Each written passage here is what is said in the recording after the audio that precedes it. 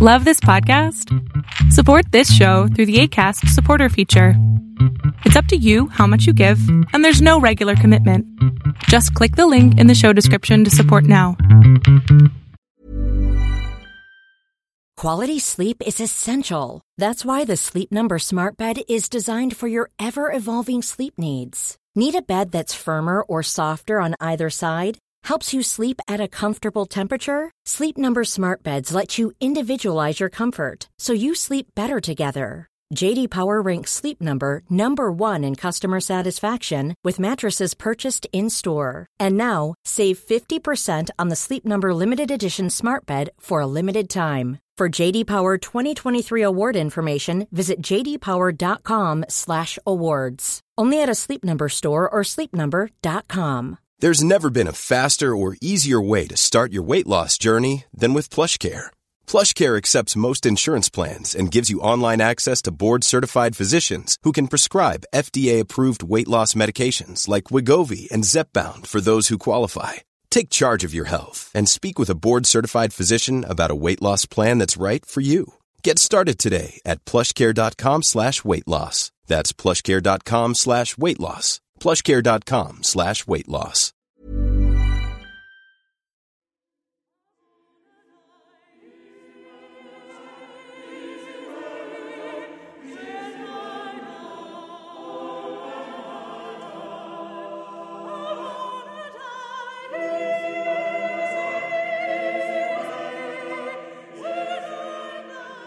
Welcome to Tales to Terrify, part of the District of Wonders network.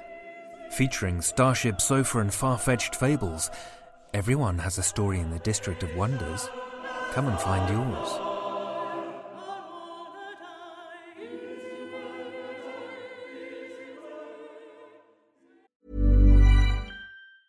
Everyone knows therapy is great for solving problems, but getting therapy has its own problems too, like finding the right therapist, fitting into their schedule, and of course, the cost. Well, BetterHelp can solve those problems. It's totally online and built around your schedule. It's surprisingly affordable too. Connect with a credentialed therapist by phone, video, or online chat, all from the comfort of your home. Visit BetterHelp.com to learn more and save 10% on your first month. That's BetterHelp, H-E-L-P. There's never been a faster or easier way to start your weight loss journey than with PlushCare. PlushCare accepts most insurance plans and gives you online access to board-certified physicians who can prescribe FDA-approved weight loss medications like Wegovy and Zepbound for those who qualify. Take charge of your health and speak with a board-certified physician about a weight loss plan that's right for you. Get started today at plushcare.com/weight-loss. That's plushcare.com/weight-loss. plushcare.com/weight-loss. Life is full of awesome what-ifs, and some not so much, like unexpected medical costs. That's why United Healthcare provides Health Protector Guard fixed indemnity insurance plans to supplement your primary plan and help manage out-of-pocket costs. Learn more at uh1.com. Good evening, children of the night. Tonight we have something special for you. This evening will be the first of 3 episodes in which we will showcase 3 of this past year's Bram Stoker Award nominees and winner for achievement in short fiction. Unfortunately, we were unable to gain rights for a couple nominees to air them, so you'll have to seek them out and give them a read yourself. Before we start in on our fiction, Tales to Terrify was alerted that we've been nominated for another Parsec Award. The nomination is for Goodbye to All That by G.L. McDorman, which was read by our own Drew Sebastini in episode 299 as our first nomination, and we appear to have a few more that may be appearing. Although we have been the grateful recipient of a Parsec in the past, this year we're facing some tough competition. Our friends at Pseudopod have quite a few nominations, as well as some from our own District of Wonders. Far-Fetched Fables, may it rest in peace, and Starship Sofa has a good number of appearances as well. Congratulations to all, and we're all happy to see that quality podcasting is alive and well. Our first story of the night, to warm us up for the Stoker nominees that we'll hear tonight and the next 2 weeks, will be from the master of horror, Algernon Blackwood. Over the years, we've heard a good amount of Algernon Blackwood. I've linked to his entry on Wikipedia, and I have to say his biographical information is a bit sparse. His two best-known pieces, The Wendigo and The Willows, have both been heard here on Tales to Terrify. For those of you who have not heard the other episodes, I'd recommend that you take a look through our archives and check them out. Even though I narrated the lengthy story The Willows, I think that I enjoy the story The Wendigo more. So start there. I'll introduce Algernon Blackwood with a quote from his Wikipedia page that I enjoyed. My fundamental interest, I suppose, is signs and proofs of other powers that lie hidden in us all, the extension, in other words, of human faculty. So many of my stories, therefore, deal with extension of consciousness, speculative and imaginative treatment of possibilities outside our normal range of consciousness. Also, all that happens in our universe is natural, under law, but an extension of our so limited normal consciousness can reveal new, extraordinary powers, etc. And the word supernatural seems the best word for treating these in fiction. I believe it possible for our consciousness to change and grow, and that with this change we may become aware of a new universe. A change in consciousness in its type, is something more than a mere extension of what we already possess. And no. Listen with me to Algernon Blackwood's The Empty House from his first published book, The Empty House and Other Ghost Stories.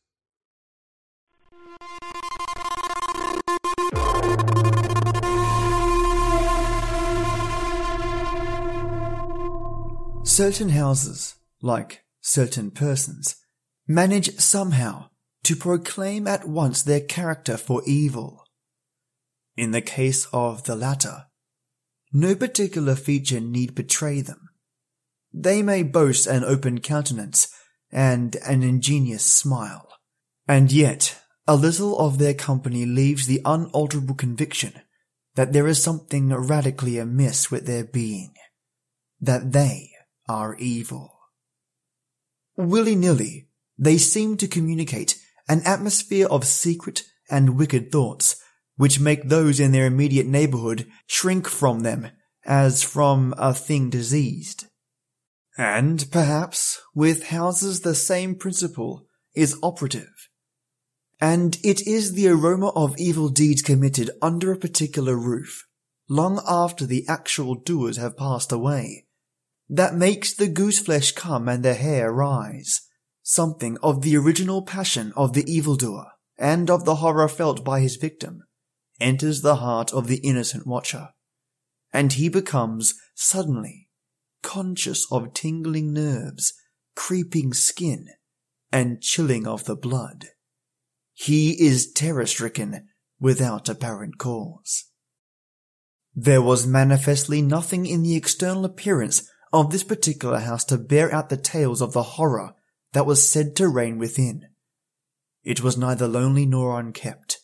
It stood crowded into a corner of the square, and looked exactly like the houses on either side of it. It had the same number of windows as its neighbours, the same balcony overlooking the gardens, the same white steps leading up to the heavy black front door, and, in the rear, there was the same narrow strip of green, with neat box borders running up to the wall that divided it from the backs of the adjoining houses. Apparently, too, the number of chimney pots on the roof was the same. The breadth and angle of the eaves, and even the height of the dirty area railings. And yet, this house in the square, that seemed precisely similar to its 50 ugly neighbours, was as a matter of fact entirely different. Horribly different. Wherein lay this marked, invisible difference is impossible to say. It cannot be ascribed wholly to the imagination, because persons who had spent some time in the house, knowing nothing of the facts, had declared positively that certain rooms were so disagreeable they would rather die than enter them again, and that the atmosphere of the whole house produced in them symptoms of a genuine terror, while the series of innocent tenants who had tried to live in it, and been forced to decamp at the shortest possible notice, was indeed little less than a scandal in the town. When Shorthouse arrived to pay a weekend visit to his Aunt Julia in her little house on the seafront at the other end of the town, he found her charged to the brim with mystery and excitement. He had only received her telegram that morning, and he had come anticipating boredom. But the moment he touched her hand and kissed her apple-skin-wrinkled cheek, he caught the first wave of her electrical condition. The impression deepened when he learned there were to be no other visitors, and that he had been telegraphed for with a very special object. Something was in the wind, and the something would doubtless bear fruit, for this elderly spinster aunt with a mania for physical research had brains as well as willpower, and by hook or by crook, she usually managed to accomplish her ends. The revelation was made soon after tea, when she sidled close up to him as they paced slowly along the seafront in the dusk. "I've got the keys," she announced in a delighted yet half-awesome voice. "Got them till Monday." "The keys of the bathing machine, or?" he asked innocently, looking from the sea to the town. Nothing brought her so quickly to the point as feigning stupidity. "Neither," she whispered. "I've got the keys of the haunted house in the square, and I'm going there tonight." Shorthouse was conscious of the slightest possible tremor down his back. He dropped his teasing tone. Something in her voice and manner thrilled him. She was in earnest. "But you can't go alone," he began. "That's why I wired for you," she said with decision. He turned to look at her. The ugly-lined, enigmatical face was alive with excitement. There was the glow of genuine enthusiasm round it like a halo. The eyes shone. He caught another wave of her excitement, and a second tremor, more marked than the first, accompanied it. "Thanks, Aunt Julia," he said politely. "Thanks awfully." "I should not dare to go quite alone," she went on, raising her voice. "But with you I should enjoy it immensely. You're afraid of nothing, I know." "Thanks so much," he said again. Is anything likely to happen?" "A great deal has happened," she whispered, "though it's been most cleverly hushed up. 3 tenants have come and gone in the last few months, and the house is said to be empty for good now." In spite of himself, Shorthouse became interested. His aunt was so very much in earnest. "The house is very old indeed," she went on, "and the story, an unpleasant one, dates a long way back.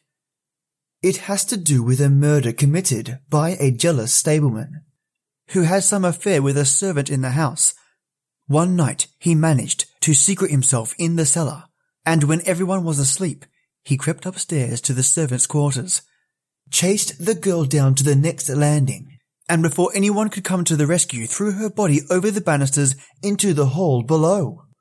And the stableman was caught, I believe, and hanged for murder. But it all happened a century ago, and I have not been able to get more details of the story." Shorthouse now felt his interest thoroughly aroused, but though he was not particularly nervous for himself, he hesitated a little on his aunt's account. "On one condition," he said at length. "Nothing will prevent my going," she said firmly. "But I may as well hear your condition." "That you guarantee your power of self-control if anything really horrible happens. I mean, that you are sure you won't get too frightened." "Jim," she said scornfully, "I'm not young, I know, but nor are my nerves. But with you I should be afraid of nothing in the world." This, of course, settled it, for Shorthouse had no pretensions to being other than a very ordinary young man, and an appeal to his vanity was irresistible.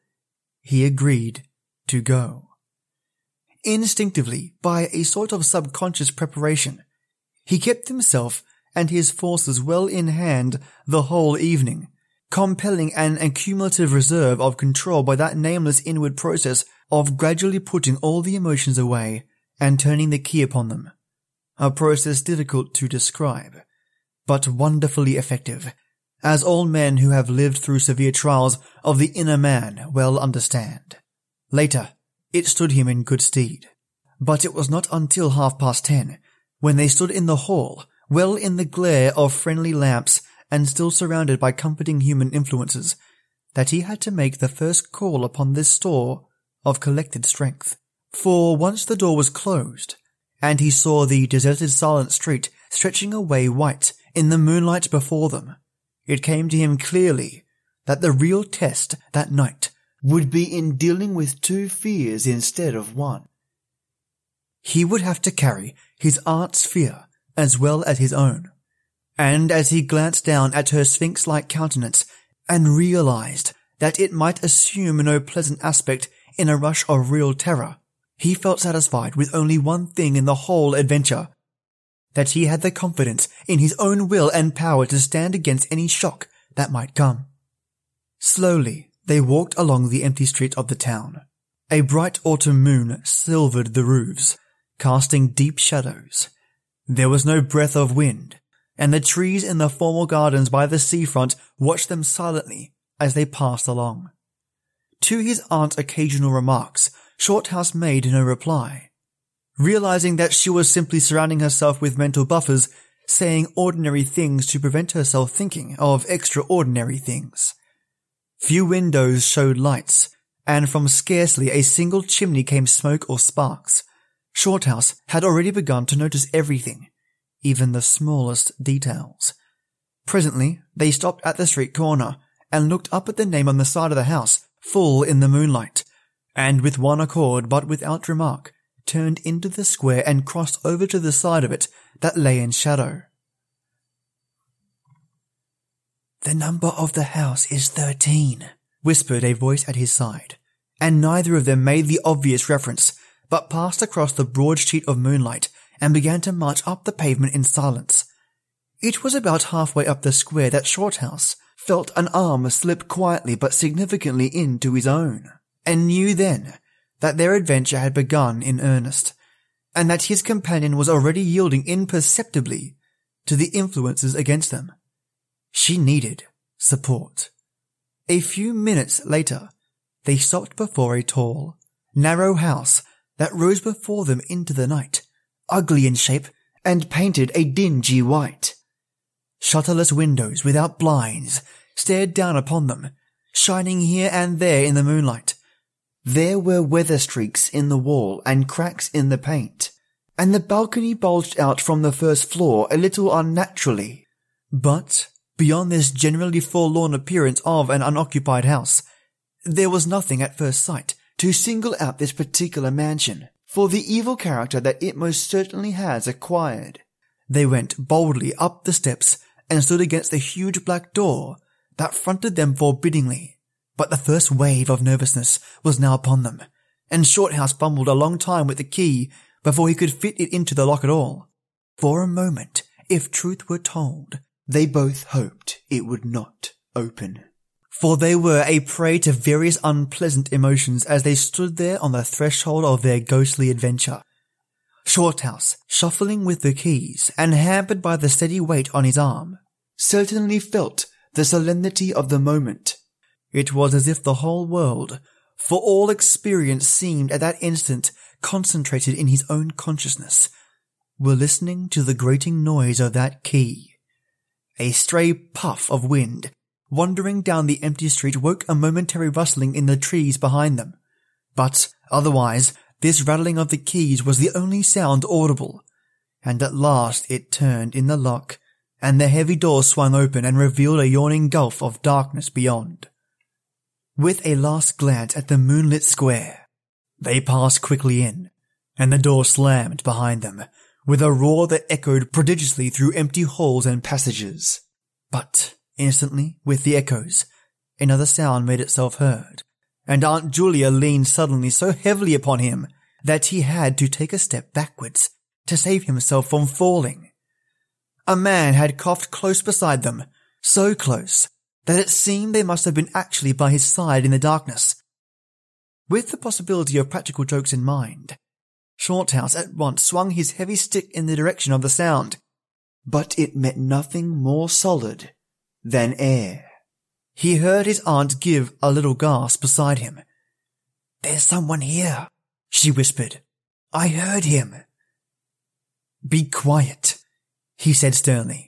It was nothing but the noise of the front door. "Oh, get a light, quick," she added, as her nephew, fumbling with a box of matches, opened it upside down and let them all fall with a rattle on the stone floor. The sound, however, was not repeated, and there was no evidence of retreating footsteps. In another minute they had a candle burning, using an empty end of a cigar case as a holder, and when the first flare had died down, he held the impromptu lamp aloft and surveyed the scene. And it was dreary enough in all conscience, for there is nothing more desolate than all the abodes of men, than an unfurnished house dimly lit, silent and forsaken, and yet tenanted by rumour with the memories of evil and violent histories. They were standing in a wide hallway. On their left was the open door of a spacious dining room, and in front the hall ran, ever narrowing, into a long dark passage that led apparently to the top of the kitchen stairs.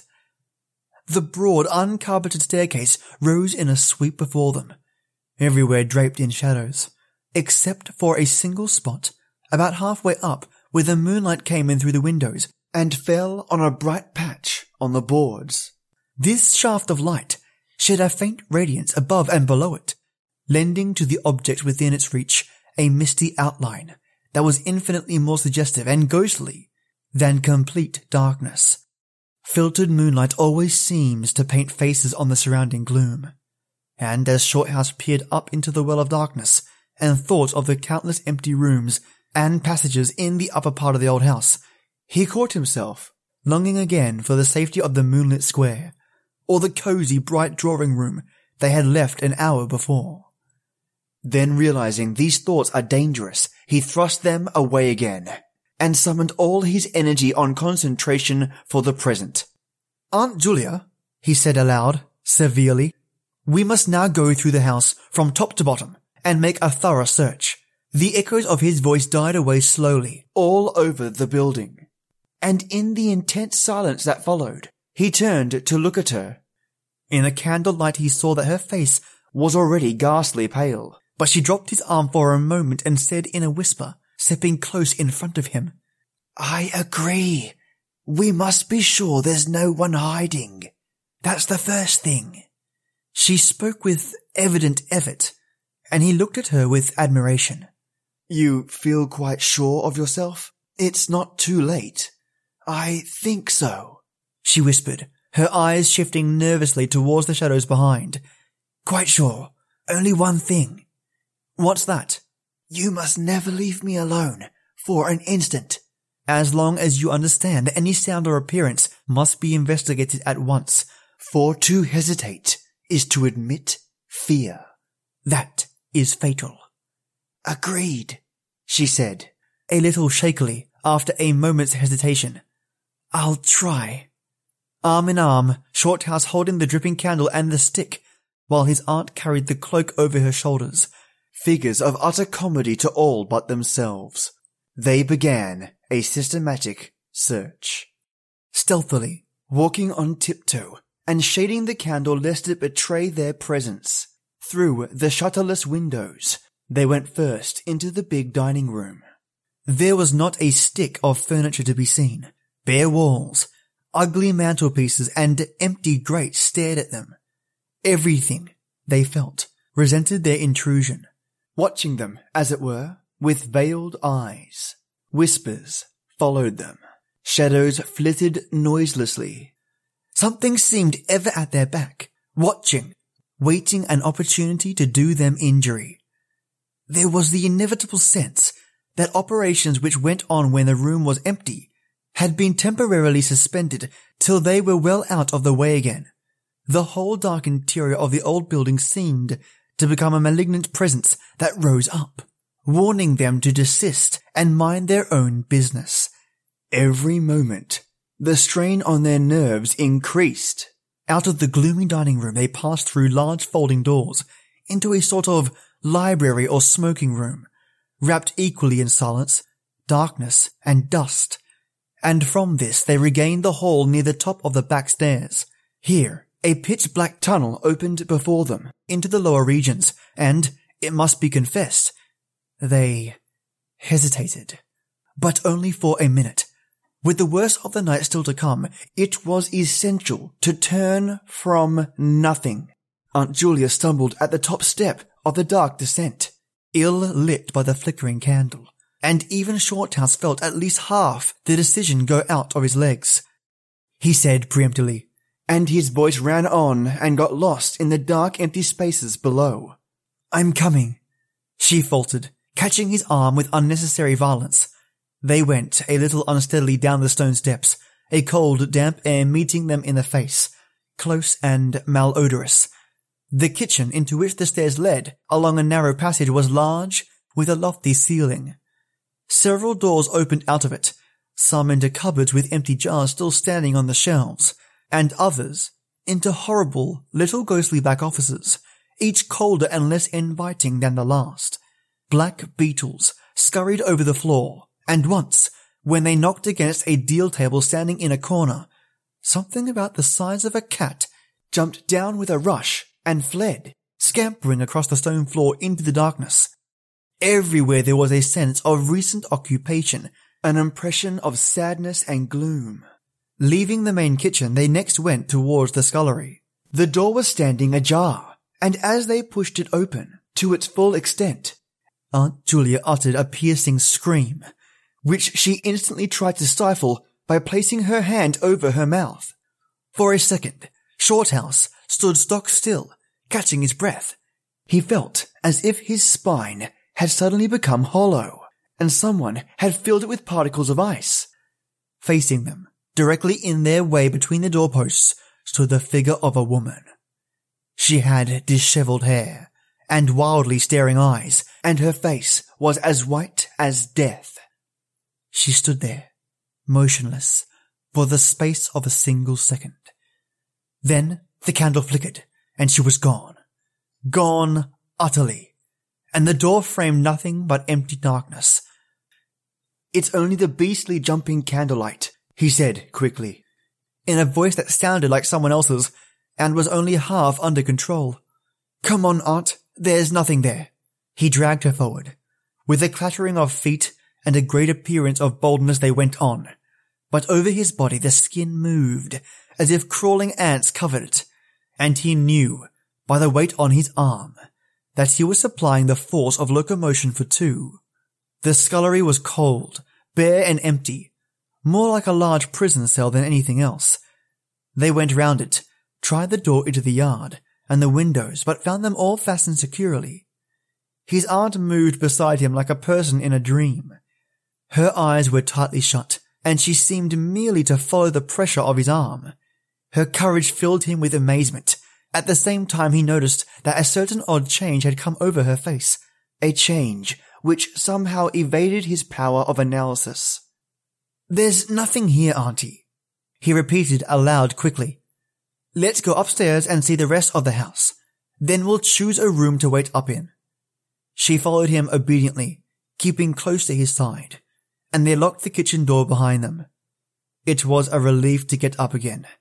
In the hall there was more light than before, for the moon had travelled a little further down the stairs. Cautiously they began to go up into the dark vault of the upper house, the boards creaking under their weight. On the first floor they found the large double drawing rooms, a search of which revealed nothing. Here also was no sign of furniture or recent occupancy, nothing but dust and neglect and shadows. They opened the big folding doors between front and back drawing rooms, and then came out again to the landing, and went on upstairs. They had not gone up more than a dozen steps, when they both simultaneously stopped to listen, looking into each other's eyes, with a new apprehension across the flickering candle flame. From the rooms they had hardly left 10 seconds before, came the sound of doors quietly closing. It was beyond all question They heard the booming noise that accompanies the shutting of heavy doors, followed by the sharp catching of the latch. "We must go back and see," said Shorthouse, briefly, in a low tone and turning to go downstairs again. Somehow she managed to drag after him, her feet catching in her dress, her face livid. When they entered the front drawing room, it was plain that the folding doors had been closed half a minute before. Without hesitation, Shorthouse opened them.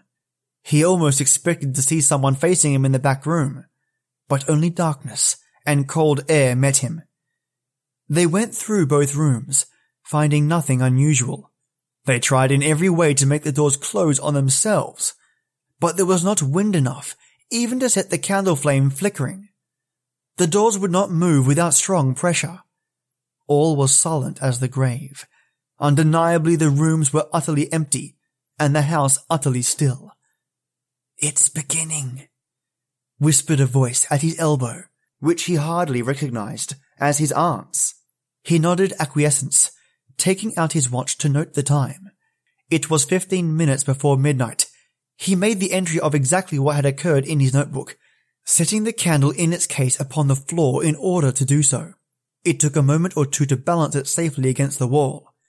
Aunt Julia always declared that at this moment she was not actually watching him, but had turned her head towards the inner room, where she fancied she heard something moving.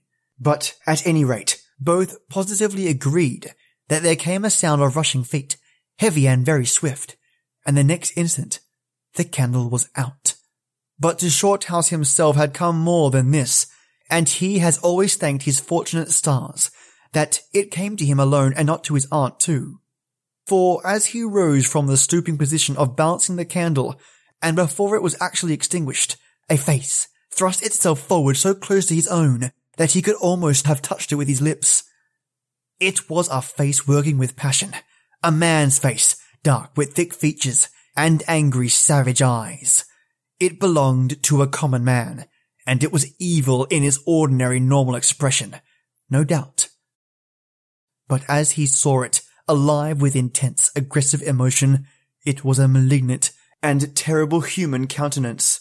There was no movement of the air, nothing but the sound of rushing feet, stockinged or muffled feet, the apparition of the face, and the almost simultaneous extinguishing of the candle. In spite of himself, Shorthouse uttered a little cry, nearly losing his balance as his aunt clung to him with her whole weight in one moment of real uncontrollable terror. She made no sound, but simply seized him bodily. Fortunately, however, she had seen nothing, but had only heard the rushing feet, for her control returned almost at once, and he was able to disentangle himself and strike a match. The shadows ran away on all sides before the glare, and his aunt stooped down and groped for the cigar case with the precious candle. Then they discovered that the candle had not been blown out at all. It had been crushed out. The wick was pressed down into the wax, which was flattened, as if by some smooth, heavy instrument. How his companion so quickly overcame her terror, Shorthouse never properly understood. But his admiration for her self-control increased tenfold, and at that same time served to feed his own dying flame, for which he was undeniably grateful. Equally inexplicable to him was the evidence of physical force they had just witnessed. He at once suppressed the memories of stories he had heard of physical mediums and their dangerous phenomena. For if these were true, and either his aunt or himself was unwittingly a physical medium, it meant that they were simply aiding to focus the forces of a haunted house already charged to the brim. It was like walking with unprotected lamps amongst uncovered stores of gunpowder. So, with as little reflection as possible, he simply relit the candle and went up the next floor. The arm in his trembled, it is true, and his own tread was often uncertain. But they went on with thoroughness, and after a search revealing nothing, they climbed the last flight of stairs to the top floor of all. Here, they found a perfect nest of small servants' rooms with broken pieces of furniture, dirty cane-bottomed chairs, chests of drawers, cracked mirrors, and decrepit bedsteads. The room had low sloping ceilings, already hung here and there with cobwebs, small windows, and badly plastered walls, a depressing and dismal region which they were glad to leave behind. It was on the stroke of midnight when they entered a small room on the 3rd floor, close to the top of the stairs, and arranged to make themselves comfortable for the remainder of their adventure. It was absolutely bare. It was said to be the room then used as a clothes closet, into which the infuriated groom had chased his victim and finally caught her. Outside, across the narrow landing, began the stairs leading up to the floor above, and the servants' quarters where they had just searched. In spite of the chillness of the night, there was something in the air of this room that cried for an open window. But there was more than this.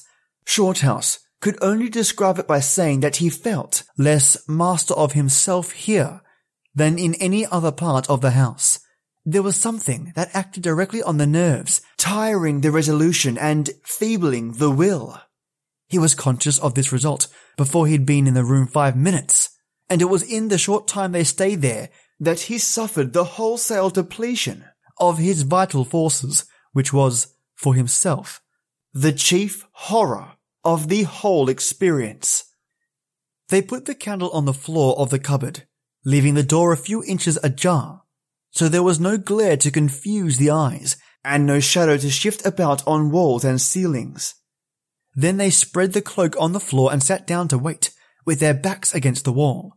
Shorthouse was within 2 feet of the door onto the landing. His position commanded a good view of the main staircase leading down into the darkness, and also of the beginning of the servant stairs going to the floor above. The heavy stick lay beside him within easy reach. The moon was now high above the house. Through the open window they could see the comforting stars like friendly eyes watching in the sky. One by one, the clocks of the town struck midnight, and when the sound died away, the deep silence of a windless night fell again over everything.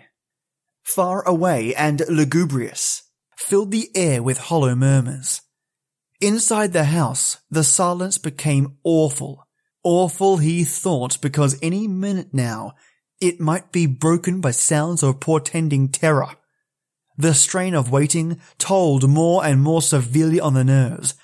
They talked in whispers when they talked at all, for their voices aloud sounded queer and unnatural. A chillness not altogether due to the night air invaded the room and made them cold.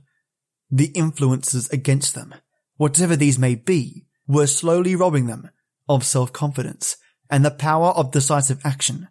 Their forces were on the wane, and the possibility of real fear took on a new and terrible meaning. He began to tremble for the elderly woman by his side, whose pluck could hardly save her beyond a certain extent. He heard the blood singing in his veins. It sometimes seemed so loud that he fancied it prevented his hearing properly. Certain other sounds that were beginning very faintly to make themselves audible in the depths of the house. Every time he fastened his attention on these sounds, they instantly ceased. They certainly came no nearer, yet he could not rid himself of the idea that movement was going on somewhere in the lower regions of the house. The drawing-room floor, where the doors had been so strangely closed, seemed too near. The sounds were further off than that. He thought of the great kitchen, with the scurrying black beetles, and of the dismal little scullery. Somehow or other, they did not seem to come from there either. Surely they were not outside the house. Then, suddenly, the truth flashed into his mind, and for the space of a minute, he felt as if his blood had stopped flowing and turned to ice. The sounds were not downstairs at all. They were upstairs. Upstairs somewhere amongst those horrid gloomy little servant rooms with their bits of broken furniture, low ceilings, and cramped windows. Upstairs, where the victim had first been disturbed and stalked to her death. And the moment he discovered where the sounds were, he began to hear them more clearly. It was the sound of feet moving stealthily along the passage overhead, in and out among the rooms and past the furniture. He turned quickly to steal a glance at the motionless figure seated beside him, to note whether she had shared his discovery. The faint candlelight coming through the crack in the cupboard door threw her strongly marked face into vivid relief against the white of the wall. But it was something else that made him catch his breath and stare again. An extraordinary something that had come into her face and seemed to spread over her features like a mask. It smoothed out the deep lines and drew the skin everywhere a little tighter so that the wrinkles disappeared. It brought into her face, with the sole exception of the old eyes, an appearance of youth and almost of childhood. He stared in speechless amazement. Amazement that was dangerously near to horror. It was his aunt's face indeed, but it was her face of 40 years ago. The vacant, innocent face of a girl.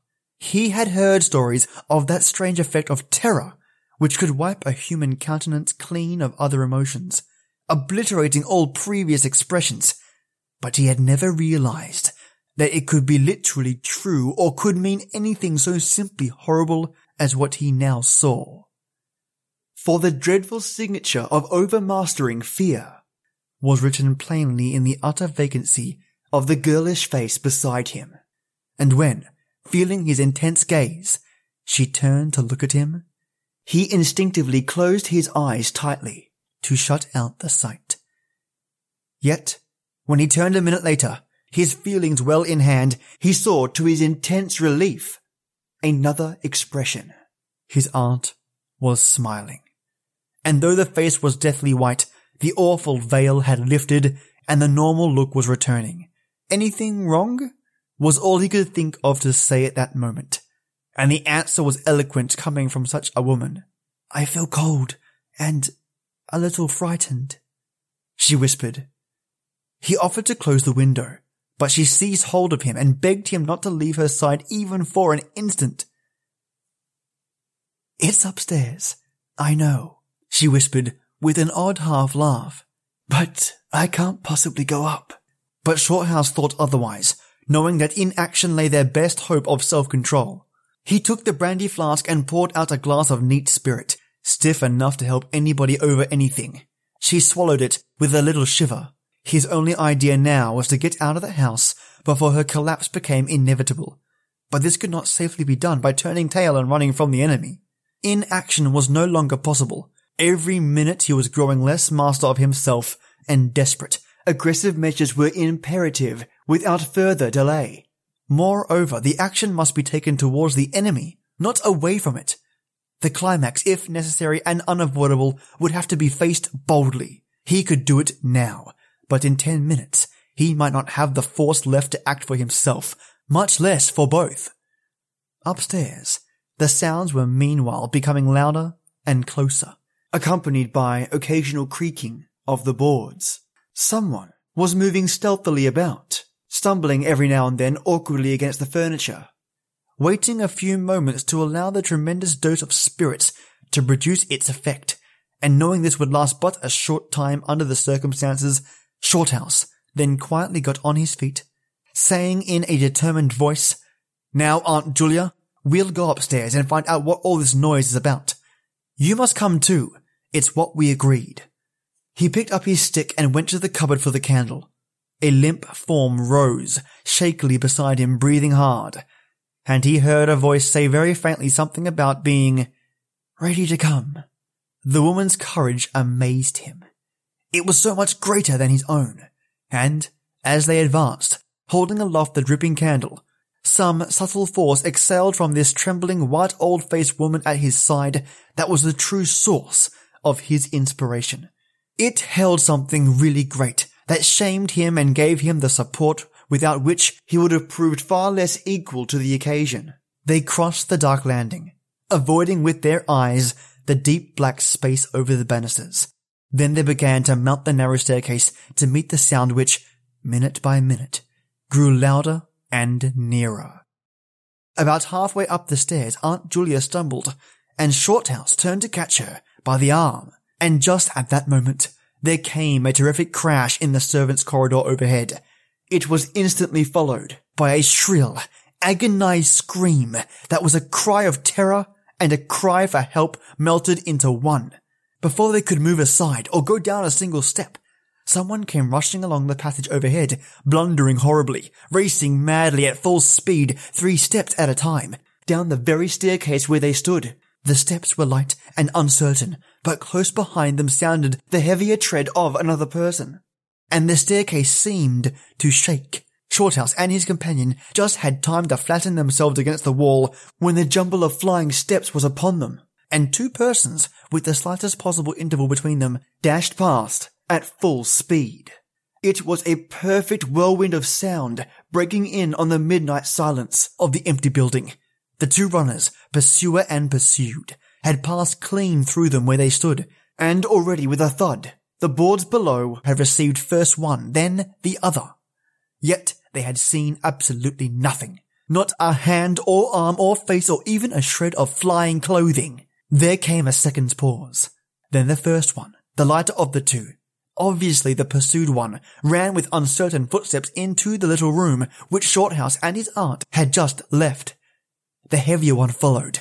There was a sound of scuffling, gasping, and smothered screaming, and then out onto the landing came the step of a single person treading weightily. A dead silence followed for the space of half a minute, and then was heard a rushing sound through the air. It was followed by a dull, crashing thud in the depths of the house below, on the stone floor of the hall. Utter silence reigned after. Nothing moved. The flame of the candle was steady. It had been steady the whole time, and the air had been undisturbed by any movement whatsoever. Palsied with terror, Aunt Julia, without waiting for her companion, began fumbling her way downstairs. She was crying gently to herself, and when Shorthouse put his arm around her and half carried her, he felt that she was trembling like a leaf.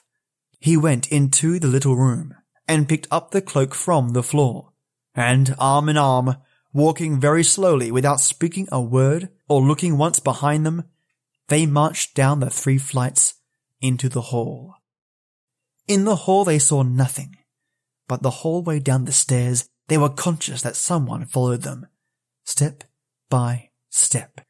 When they went faster, it was left behind, and when they went more slowly, it caught them up. But never once did they look behind to see, and at each turning of the staircase they lowered their eyes for fear of the following horror they might see upon the stairs above. With trembling hands, Shorthouse opened the front door, and they walked out into the moonlight and drew a deep breath of the cool night air blowing in from the sea.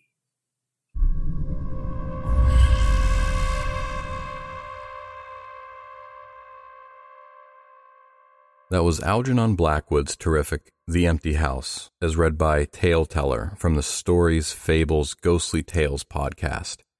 Producing episodes every single weekday just for your lovely ears.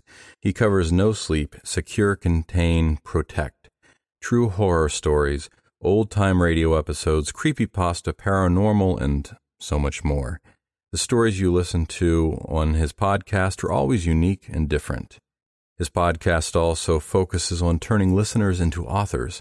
Many stories that you hear are actually submitted by listeners of the show, empowering others to starting their creative writing journey.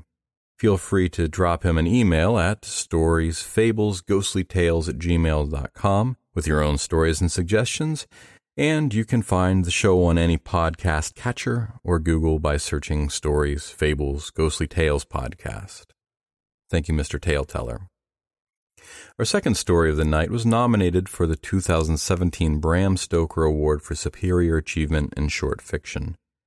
Annie Neugebaur is a Bram Stoker Award-nominated author with work appearing and forthcoming in more than 100 publications, including magazines such as Cemetery Dance, Apex, and Black Static, and anthologies such as Year's Best Hardcore Horror Volume 3 and #1 Amazon bestseller Killing It Softly. She's a columnist for Writer Unboxed and Lit Reactor. You can visit her at www.annieneugebaur.com. Link will, of course, be in the show notes. The story we will now hear is Annie Neugebaur's So Sings the Siren, nominated for Superior Achievement in Short Fiction, originally appearing in Apex Magazine issue 101 and Year's Best Hardcore Horror, Volume 3.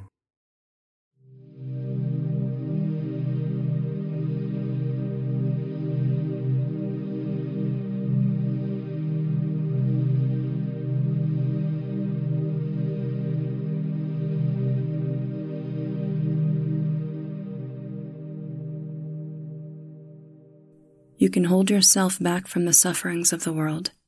That is something you are free to do, and it accords with your nature. But perhaps this very holding back is the one suffering you could avoid. Franz Kafka. When the woman moved forward to order, the girl stepped within her shadow. "A vodka Sprite, please, and a bag of peanut M&Ms. The girl tugged on her mother's brushed satin dress. "Mom, I'm thirsty too." The woman glanced over her shoulder. "There's a water fountain by the bathroom, sweetie. I'm not paying $6 for a bottle of water."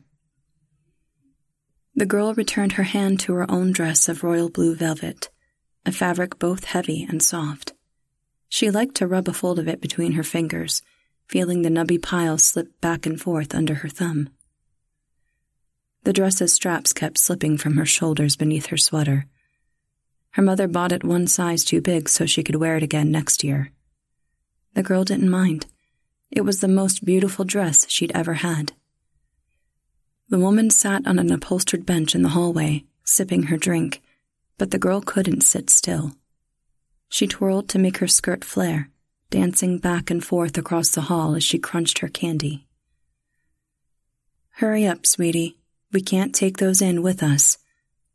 The girl poured more M&Ms into her mouth, then spoke around them. "Mom?" "Will the siren have wings?" "Yes, she should. I think they always have wings." "What color will they be?" "Whatever color her skin is, probably." The girl twirled. "Will she have bird feet? And a beak?" The woman smiled. "No, that's a myth. Stay here for a minute. Finish your candy." The woman walked down the hall and around the corner to throw away her empty plastic glass. The girl rubbed her skirt between her fingers, tipped back the bag, and spun and spun and spun. She bumped into a man.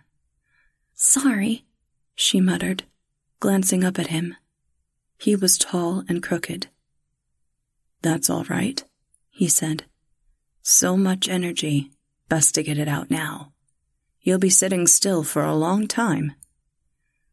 The girl glanced down the hall to where her mother had gone, then eyed the man warily. "How long?" "That depends on the musician. The best ones can draw it out for hours." "Hours?" He wiggled his eyebrows. "Hours. Is this the first time you've come to hear a siren sing?" She nodded, crushing velvet between her fingers. "Is that your mom you're with?" Another nod. "Did you get seats on the floor or up in the mezzanine?" he asked. She glanced to the corner. "We have a box." "Oh, I see. Does it face the stage or the audience?" Velvet specks stuck to the dew on her fingertips.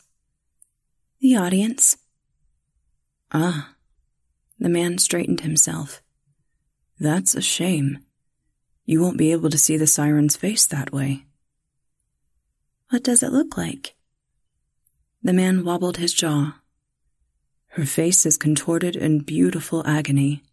Her pain is what draws the beauty of her voice in contrast. The better the musician, the more beautiful her song." The mother hurried toward them. The girl asked the man, "What does he do to her?" "Surely your mother told you that he tortures her." "Yes, but how?" "If you face the stage, you would see for yourself. You would see the tools and methods he uses to play his instrument. He is a master, this man, a true artist." Her mother took the girl by the hand and pulled her several steps away. "I have no desire to see his vulgar artistry, nor for my daughter's mind to be filled with such things." The man raised his eyebrows. "The siren is willing. You don't respect the musician's work?" The lights dimmed off and on. Crowds of murmuring people moved toward the auditorium. "I respect the song itself and the siren for sacrificing herself to give it. I respect the musician for drawing it from her, as is her wish." She raised her chin. "But I do not respect those who would watch the musician do his work rather than listen to the song. The musician is always a sick man, a madman." The man said, "Yes, he must have an exquisite sort of madness to do what he does without breaking. Playing the song of a siren is not for the weak of will, nor the weak of heart." The woman dipped her head in strained acknowledgement and turned to leave. The man added, "What with the prying up of fingernails, the spindling of intestines, the flaying of skin, God forbid we see where the beauty is coming from." The woman gasped, dragging the girl by the arm into the crowd. When the girl looked back, the man was shaking his head softly to himself. Then the cool, muted cave of the performance hall enveloped them. The brightest part of the room was the dim spotlight on the stage, where a beautiful but ordinary-looking woman sat on an empty stool in front of closed curtains. "Where are her wings?" the girl whispered. Everyone whispered here. When her mother didn't answer, the girl tugged on her dress. "Where are the siren's wings?" "Oh, they're down right now, sweetie. Closed like a bird, not out like a butterfly. They won't show until the musician spreads her arms." "Mom, can I watch the stage when they start? Just for a little bit?" Her mother didn't stop her path toward their box. "Not until you're older." The lights flickered on and off several times, and the entire room sunk into silence at once, seated but fidgeting. From her seat, the girl watched them in the darkness. An announcer introduced the musician, then the siren, who said in a soft voice that she was honored to be here sharing her art, that she could imagine no better cause for a life. Clinks and shifting from the stage punctuated long moments of silence. Finally, the audience members grew still. The air grew thick, and a collective gasp charged the room. The siren began to sing. It was unlike any music the girl had ever heard. There were no instruments, no lyrics, not even a melody to carry the voice along, but the girl knew at once that, somehow, it was still a song. She rubbed the nap of her skirt, leaning forward. The audience members' faces grew taut and full of emotions the girl couldn't name. The siren's voice grew and grew, filling the space with perfect clarity, slipping between notes in a way wholly unpredictable, yet perfect. Some women fainted. A few couples got up and left.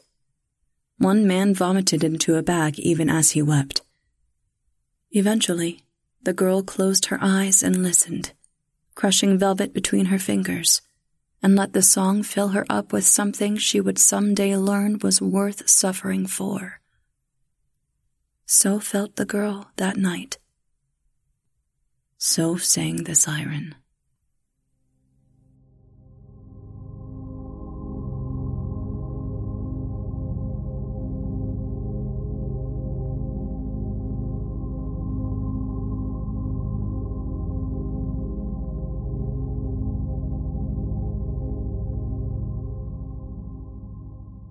That was Annie Neugebauer's So Sings the Siren, as read by Heather Thomas. Heather Thomas is a jewelry expert by day and master of none by night. Dabbling in costuming, art, music, writing, and narration, She is a lifelong fan of all things horror and enjoys reading stories and novels to her friends and family when they let her. She lives in Denver, Colorado with her husband and her spoiled, rotten cat, Oni. Thank you, Heather. That'll be your show for the evening, Children of the Night. Visit our Patreon page in the links below, and don't forget to like us on Apple Podcasts.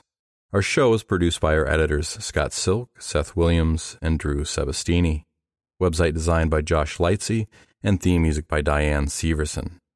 Tales to Terrify is distributed under Creative Commons Attribution, Non-Commercial, No Derivatives 4.0 license. Join us again next week for another episode of Tales to Terrify.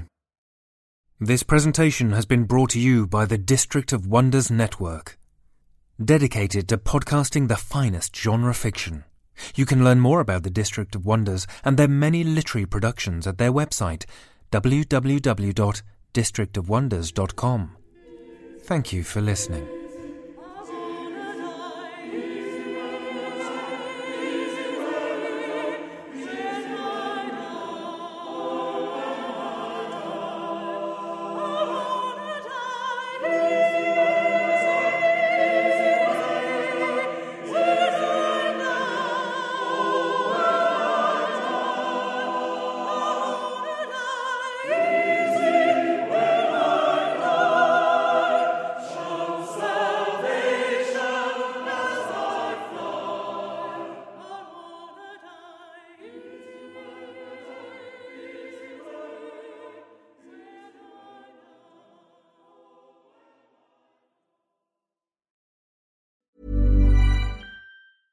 How would you like to look 5 years younger? In a clinical study, people that had volume added with Juvederm Voluma XC in the cheeks perceived themselves as looking 5 years younger at 6 months after treatment. Look younger, feel like you. Add volume for lift and contour in the cheeks with Juvederm Voluma XC. Reverse signs of aging by adding volume to smooth laugh lines with Juvederm Volure XC. For important safety information and to find a licensed specialist, visit Juvederm.com. That's JUVEDERM.com. Not for people with severe allergic reactions, allergies to lidocaine, or the proteins used in Juvederm. Common side effects include injection site redness, swelling, pain, tenderness, firmness, lumps, bumps, bruising, discoloration, or itching. There's a risk of unintentional injection into a blood vessel, which can cause vision abnormalities, blindness, stroke, temporary scabs, or scarring. Talk to a licensed specialist to find out if it's right for you. Mom deserves the best, and there's no better place to shop for Mother's Day than Whole Foods Market. They're your destination for unbeatable savings, from premium gifts to show-stopping flowers and irresistible desserts. Start by saving 33% with Prime on all body care and candles. Then get a 15-stem bunch of tulips for just $9.99 each with Prime. Round out Mom's menu with festive rosé, irresistible berry chantilly cake, and more special treats. Come celebrate Mother's Day at Whole Foods Market.